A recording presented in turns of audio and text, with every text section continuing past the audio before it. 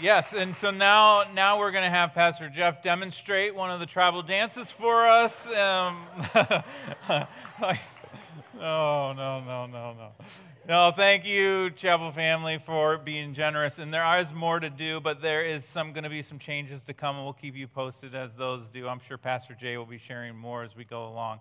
If you're newer with us today or you haven't been here in a couple of weeks, we are going through the book of John together. And so if you have your Bibles, go ahead and get out to the book of John. We're going to be in chapter 7 today. We're going chapter by chapter through this amazing book. And chapter 7 today revolves around one main event. It revolves around a Jewish national festival. And I absolutely love this chapter because who of us doesn't love a good festival? I mean, many of you, perhaps even last week, you went to the Strawberry Festival here in Norwalk. You know, here in just a little bit, we'll have the Basket Festival, and we have the Melon Festival, and Love Norwalk will be happening here in August. Lots to do there. And then in our Sandusky campus in Huron, they have the Waterfront Festival there in Huron. And our Port Clinton campus, in that community, they celebrate the Walleye Festival. All these communities have these different festivals that take place. In fact, some of these festivals are festivals that you may have never even heard of. For instance, did you know in Ohio we also had the Twins Festival in Twinsburg, Ohio? You been to this one? All right. Well, let me see if I can up it. Have you been to this one? The Hollerin' Heritage Festival in North Carolina. What about this one? The Cow Chip Throw Festival in Wisconsin. I don't know what those people are doing in Wisconsin, but that seems odd. I lived in Michigan for a little bit. I never heard of this one, the Humongous Fungus Festival that goes on.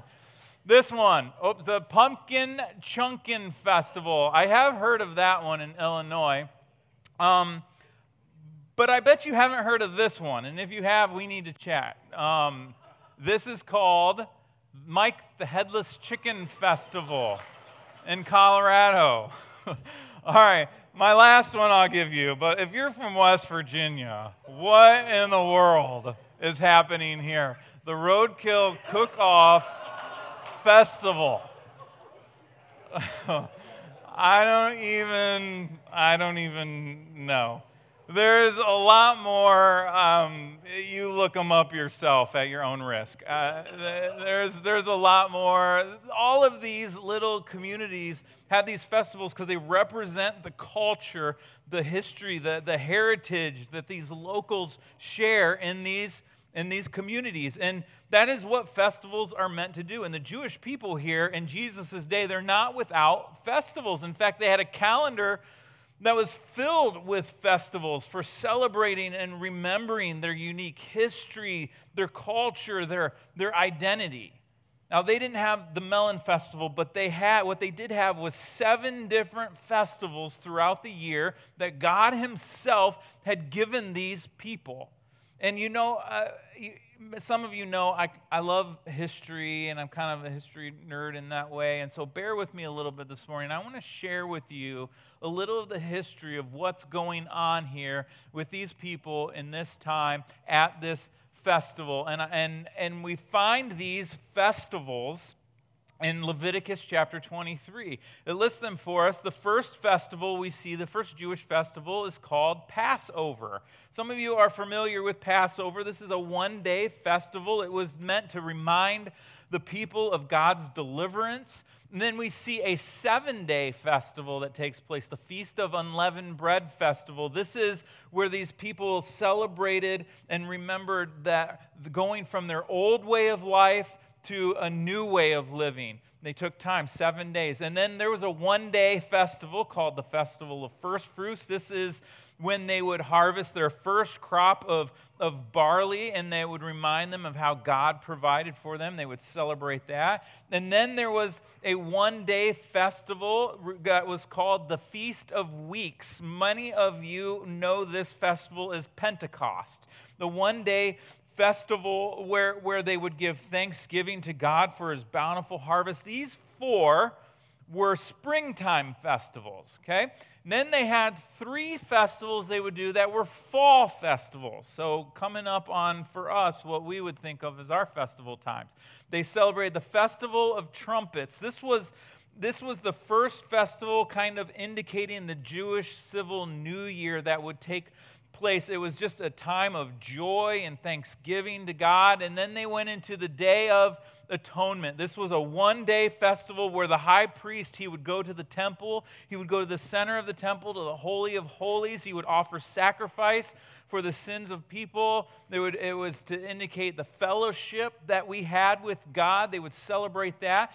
And then 5 days, only 5 days, the very next week after the Day of Atonement, they would launch into this big 7-day festival, kind of the crown pinnacle of the year festival that they call the Feast of Tabernacles or the Feast of Booths festival. And thousands of people from the surrounding cities and areas would come to this festival to be a part of what was happening. This was a festival that they would stop to celebrate not only their fall harvest, but they would celebrate and remember how God had protected and guided and led the Israelites through the wilderness as they were heading towards the promised land.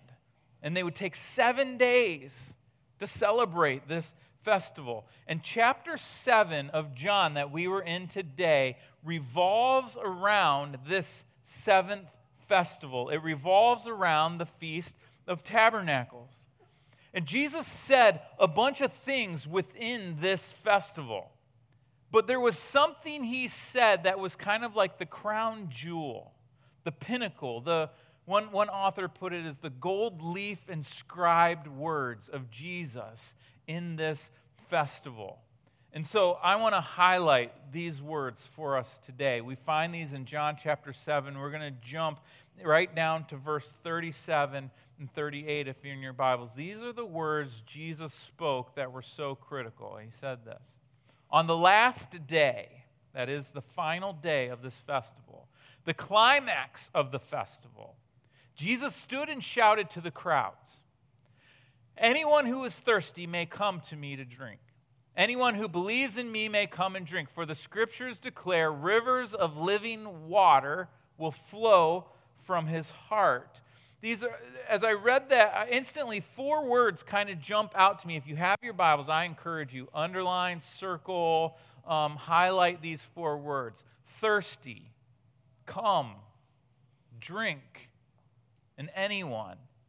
4 critical words in this. And as we look at these gold leaf words that Jesus spoke, and ultimately we kind of understand more of what's happening here in chapter 7, I want to answer 3 questions with you today.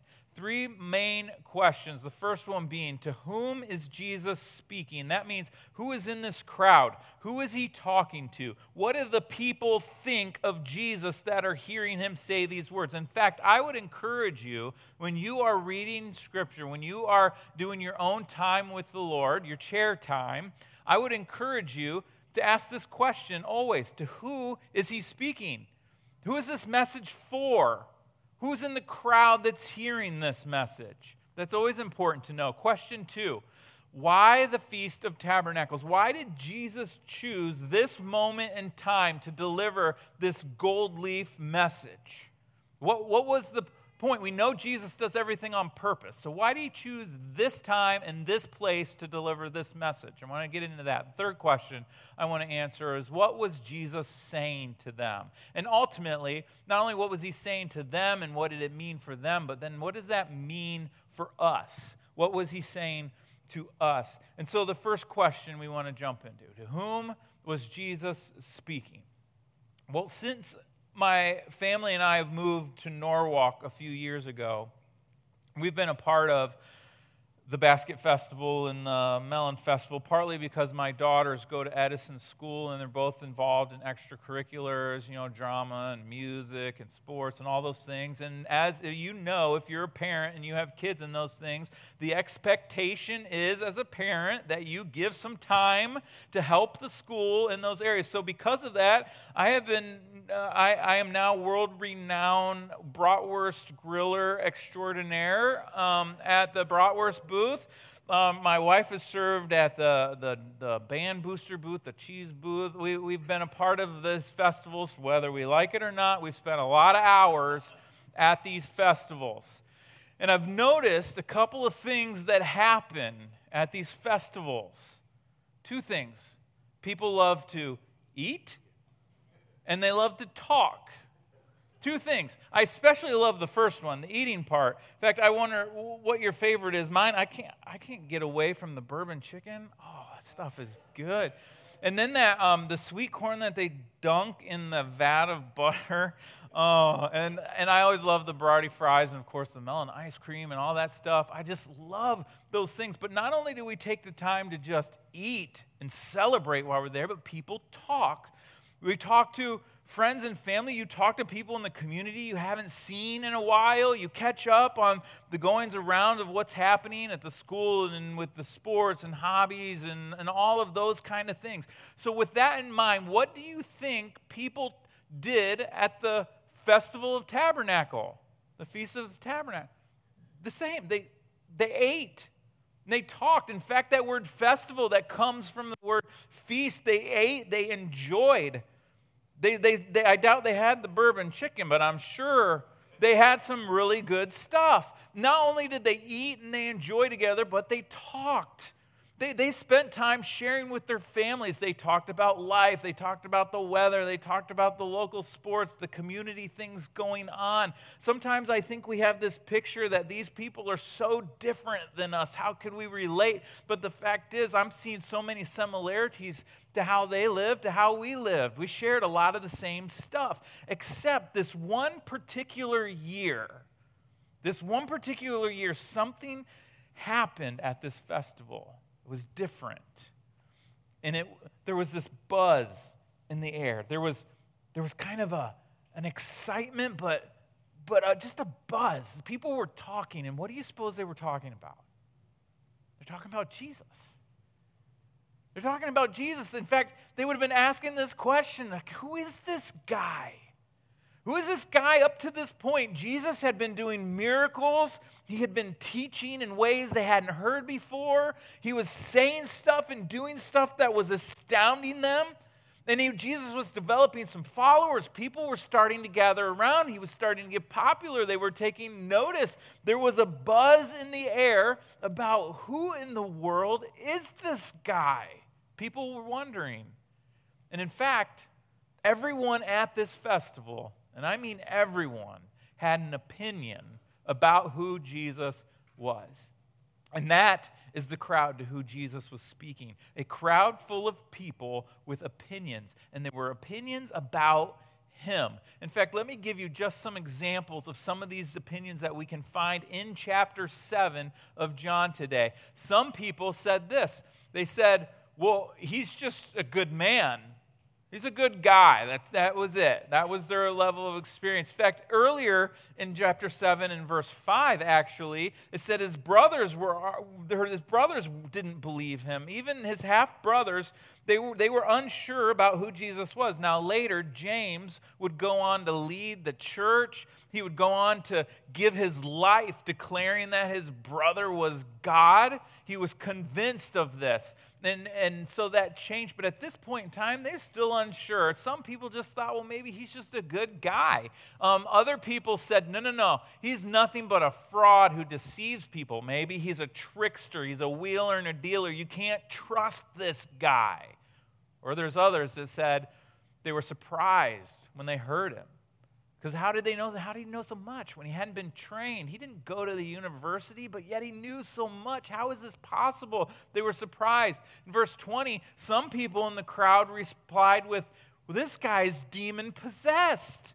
They didn't think he was from God at all. The only explanation they had was that he had been possessed by a demon. Can you imagine? And then it goes on to say some of the leaders possibly believe that he was the Messiah. Apparently, in their communities, in their towns where they were, even some of the local leaders were kind of scratching their heads, and they were unsure. Maybe he is. They didn't know. And then verse 27 says, "For we know where this man comes from." That's key. They knew where he grew up. So when the Messiah comes, they said, he will simply appear. No one will know where he comes from. So there was this popular belief at the time. It wasn't theologically based. It isn't scripturally based. But it was this belief that no one would know where the Messiah would come from, that he would just kind of appear out of nowhere. And so the fact they knew where Jesus was from indicated he couldn't be the Messiah. This was one of their beliefs. And then, verse 31, many among the crowds at the temple did believe him. After all, they said, look at these miracles he's done. And that was the point of the miracles, right? To point people to Jesus. It was to authenticate his message. And some believed through that. But then it goes on to say the Pharisees, the leading priests, what'd they do? Well, they thought he was a criminal. They wanted to arrest him. Why did they think he was a criminal? Because he went and he healed someone on the Sabbath day. And you don't work on the Sabbath day. It was illegal. They wanted him to be arrested for this. And then we see in verse 40, some declared, surely this man is a prophet. I mean, he seemed to know some stuff. He seemed to have a knowledge about him, and maybe their explanation was, well, he was a prophet. Then in verse 41, others said he is the Messiah. They were convinced he is the Christ, but others said he can't be, because will the Messiah come from Galilee? Again, we know where he's from. This can't be the Messiah. All of these people had an opinion about who Jesus was. This was the buzz in the air. It was the topic of conversation that was going on. In fact, John kind of summarizes all of these people's opinions, and he just says this in verse 43. The crowd was divided about him. No kidding. They just didn't know. I mean, all the way from people thinking, gosh, he's demon-possessed, he should be arrested, he's a trickster, a wheeler, and a dealer, all the way over here to no, he truly is the Messiah, he's the Christ, and everyone in between scratching their heads and going, I don't know. They all had opinions. And I thought about this, and I thought, wow, not much has changed in all of these years, has it? I mean, when you consider your world around you, if you were to ask the coworkers that you're with or your classmates that you're with, your neighbors, even some in your own family, if you were to ask them, who is Jesus, you're going to get a lot of different opinions, aren't you? A lot of people think a lot of different stuff to this day. And this is the crowd that Jesus is addressing. A crowd of people filled with opinions about him. Okay, question 2. Why the Feast of Tabernacles? Why did he choose this feast, this festival to speak? Well, this was not a minor festival that's happening. This is a big deal. 7 days, thousands of Jews coming from all around distant lands to celebrate those 40 years of wandering in the wilderness and God providing for them. Thousands and thousands would surround this city in anticipation for this. This was a whole family fun event. Everyone would come. It was said, all the reading I did on it said it was a fun event. It was an enjoyable event with the families. They would have had fun. They would have ate. They would have talked. They would have relaxed. They were playing, I'm sure. We were doing all of these things that you would expect them to do at a festival. All the things that we do at a festival were happening here. But I think there's 2 main reasons Jesus chose this festival to speak the words that he spoke. And it is related to that word tabernacle. Now, most of us don't use that word on a regular basis. You may have never said that word, tabernacle. It's not common. What it means, that term, it simply means a shelter. It's a shelter. In fact, this Feast of Tabernacles, if you were to go to Google and find out more information and you type in the Feast of Tabernacles, it might pop up. You'll see another name for it, often called the Feast of Booths.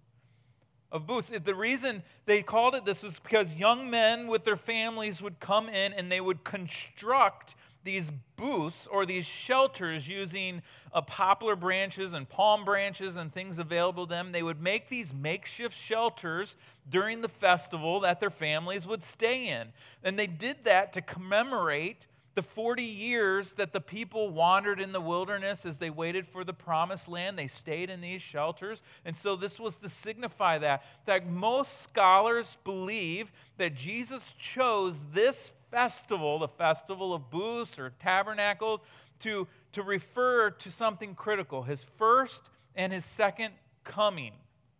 Let me explain. If we look back in John chapter 1, John said these words. He said, "So the Word became human and made his home among us." That word home can be translated dwelt among us. In fact, that word dwelt can be translated tabernacled among us. So essentially what John was saying in regards to the first coming of Jesus, he said the Word, Jesus, became human and he tabernacled among us, is what he says. But then they also believe that Jesus selected this feast because he was symbolically referring to the second coming of Jesus. That is when his kingdom will come and be established again here on this earth, and he will tabernacle among his people. But there's one more reason I think Jesus chose this festival to speak. And it has to do with his words that he spoke in chapter 7. Because oddly enough, this festival, this Feast of Tabernacle, highlighted one kind of cool thing that these people did, and it revolved around water.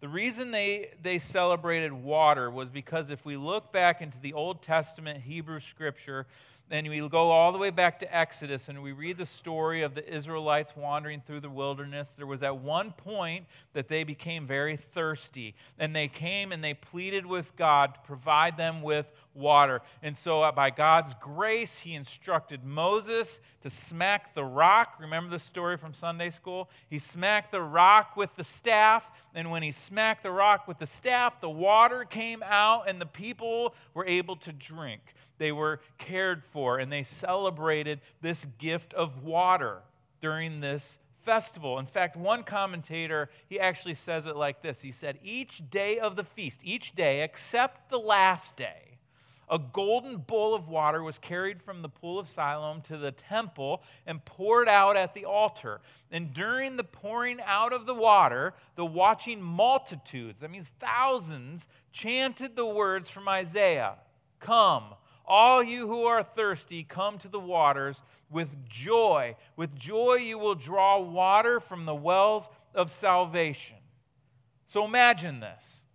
Here you are, thousands of people every day would stop and watch this ceremony, this ritual take place, where they would remember how God miraculously gave them water from a rock. They would celebrate this. This was the main theme of the celebration. In fact, I got a kick reading about this because there at one point it said that the Jews that would come from the area pilgriming in for this event could actually purchase and take home with them a souvenir water jar that would show the people in their communities and families that they had been there and that they had seen and witnessed this ritual. It was that important and that critical. So all week long, every single day, the ritual would happen. Thousands of people watching this water collecting, water pouring out ritual. But then came the last day. The last day, something changed. They omitted this ritual on the last day, the climactic day, and they didn't do the ritual. Why? Because it was the Sabbath day. You don't work on the Sabbath day, remember?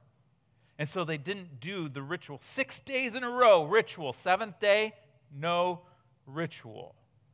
And that with that knowledge, it kind of leads me back to Jesus' words. Let me remind you of what Jesus said. On the last day, right, the Sabbath day, the seventh day, the climax of the festival, they didn't do the ritual on the seventh day. Jesus stood and shouted to the crowds, "Anyone who is thirsty may come to me.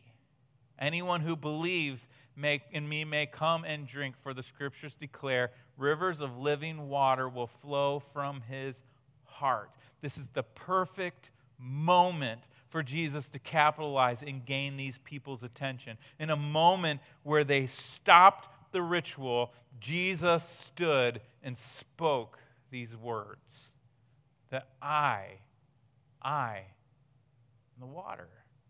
Come to me if you're thirsty. Then my third question. What was Jesus saying to them? What did it mean for them? What did it mean for us? If you recall back in John chapter 4, Jesus met the woman at the well, right? He asked the woman for a drink of water. But then he offered her living water. Remember this story a couple weeks ago? He offered her this living water, which was essentially, he was offering her the gift of eternal life. He offered it to the woman at the well, and now he stands before these crowds of thousands of people, and he offers it to them as well. And you see this last sentence?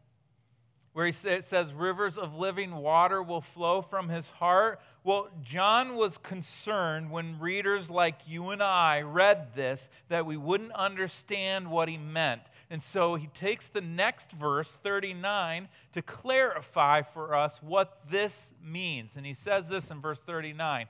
When he said living water, he was speaking of the Spirit, who would be given to everyone believing in him.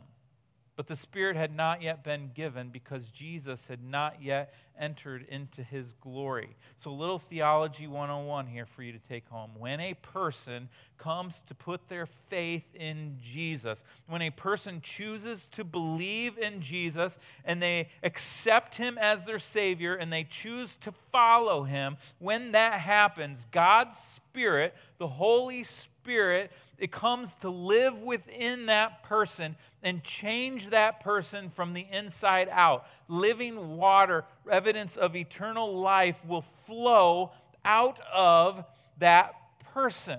So let me ask you this question, and please don't answer me out loud. Let me ask you this. Who among us, don't even think about the world, just think about in this room, who among us is eligible for living water? Who among us is eligible for eternal life? Who among us, just even in this room, is qualified to have the Holy Spirit come and live within them and change their life? Who among us? I know your wheels are turning. It's easy to skip past this critical word Jesus spoke. So I highlighted it. I'm telling you, if you have your Bibles, highlight this word because it's an important word. Look again. Anyone who is thirsty may come to me. Anyone who believes in me may come and drink.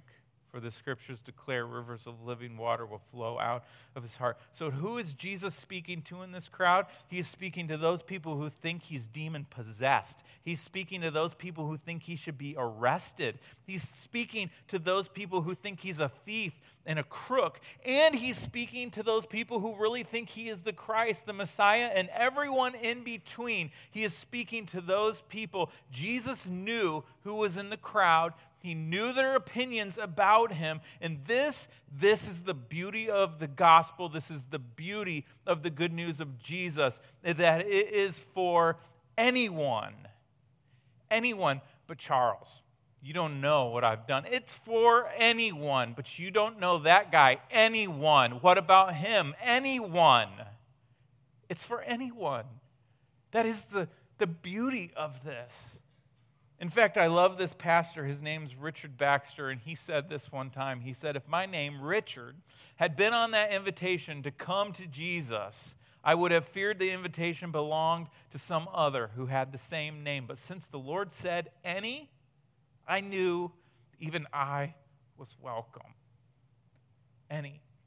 Anyone in the crowd, anyone in this world, remember? For God so loved the world. Anyone. That means anyone in your workplaces, neighbors, family, anyone in this room, anyone, regardless of your opinions, anyone.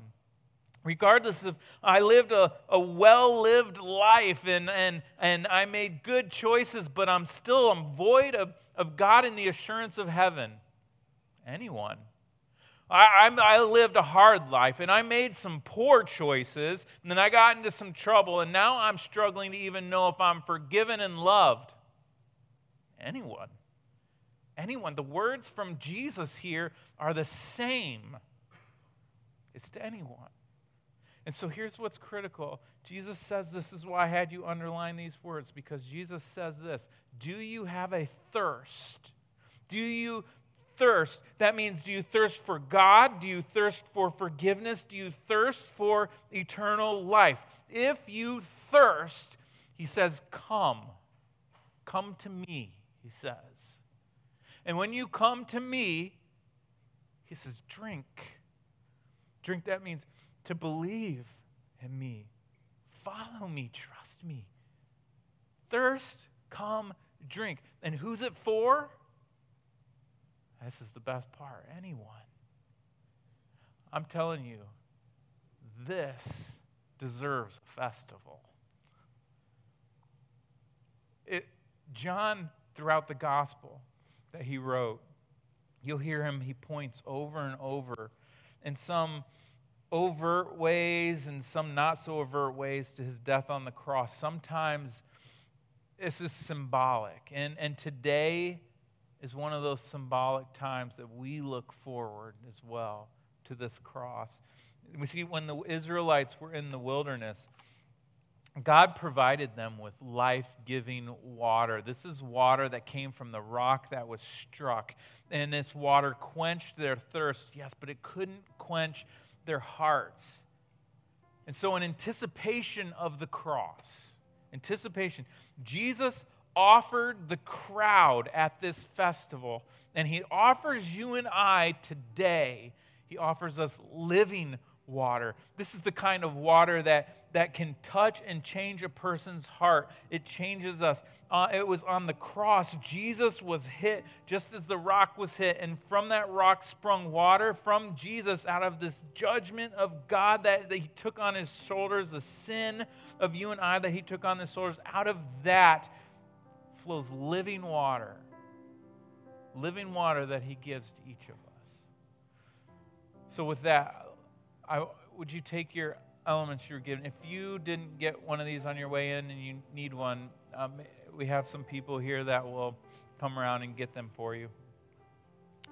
But if you would just peel back that top layer, because it is during this time that we stop and we celebrate and we remember and we give thanks together for what Jesus has done for us.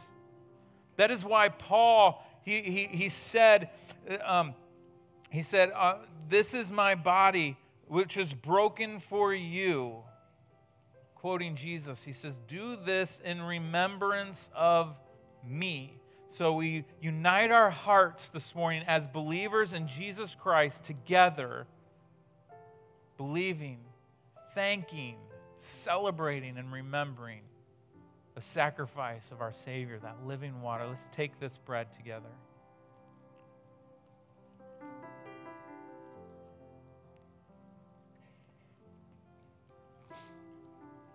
And then if you open the second layer,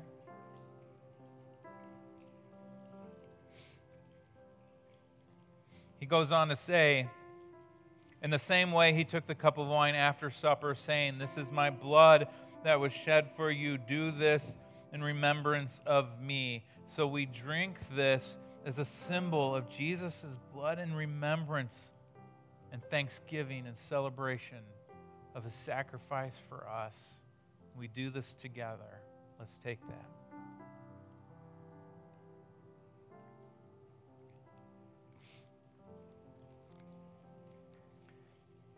As we close, I wonder, could we just stand together? And could we use these words as a benediction that Sonia leads us in, and then I'll close us in prayer. Let's join our hearts together now.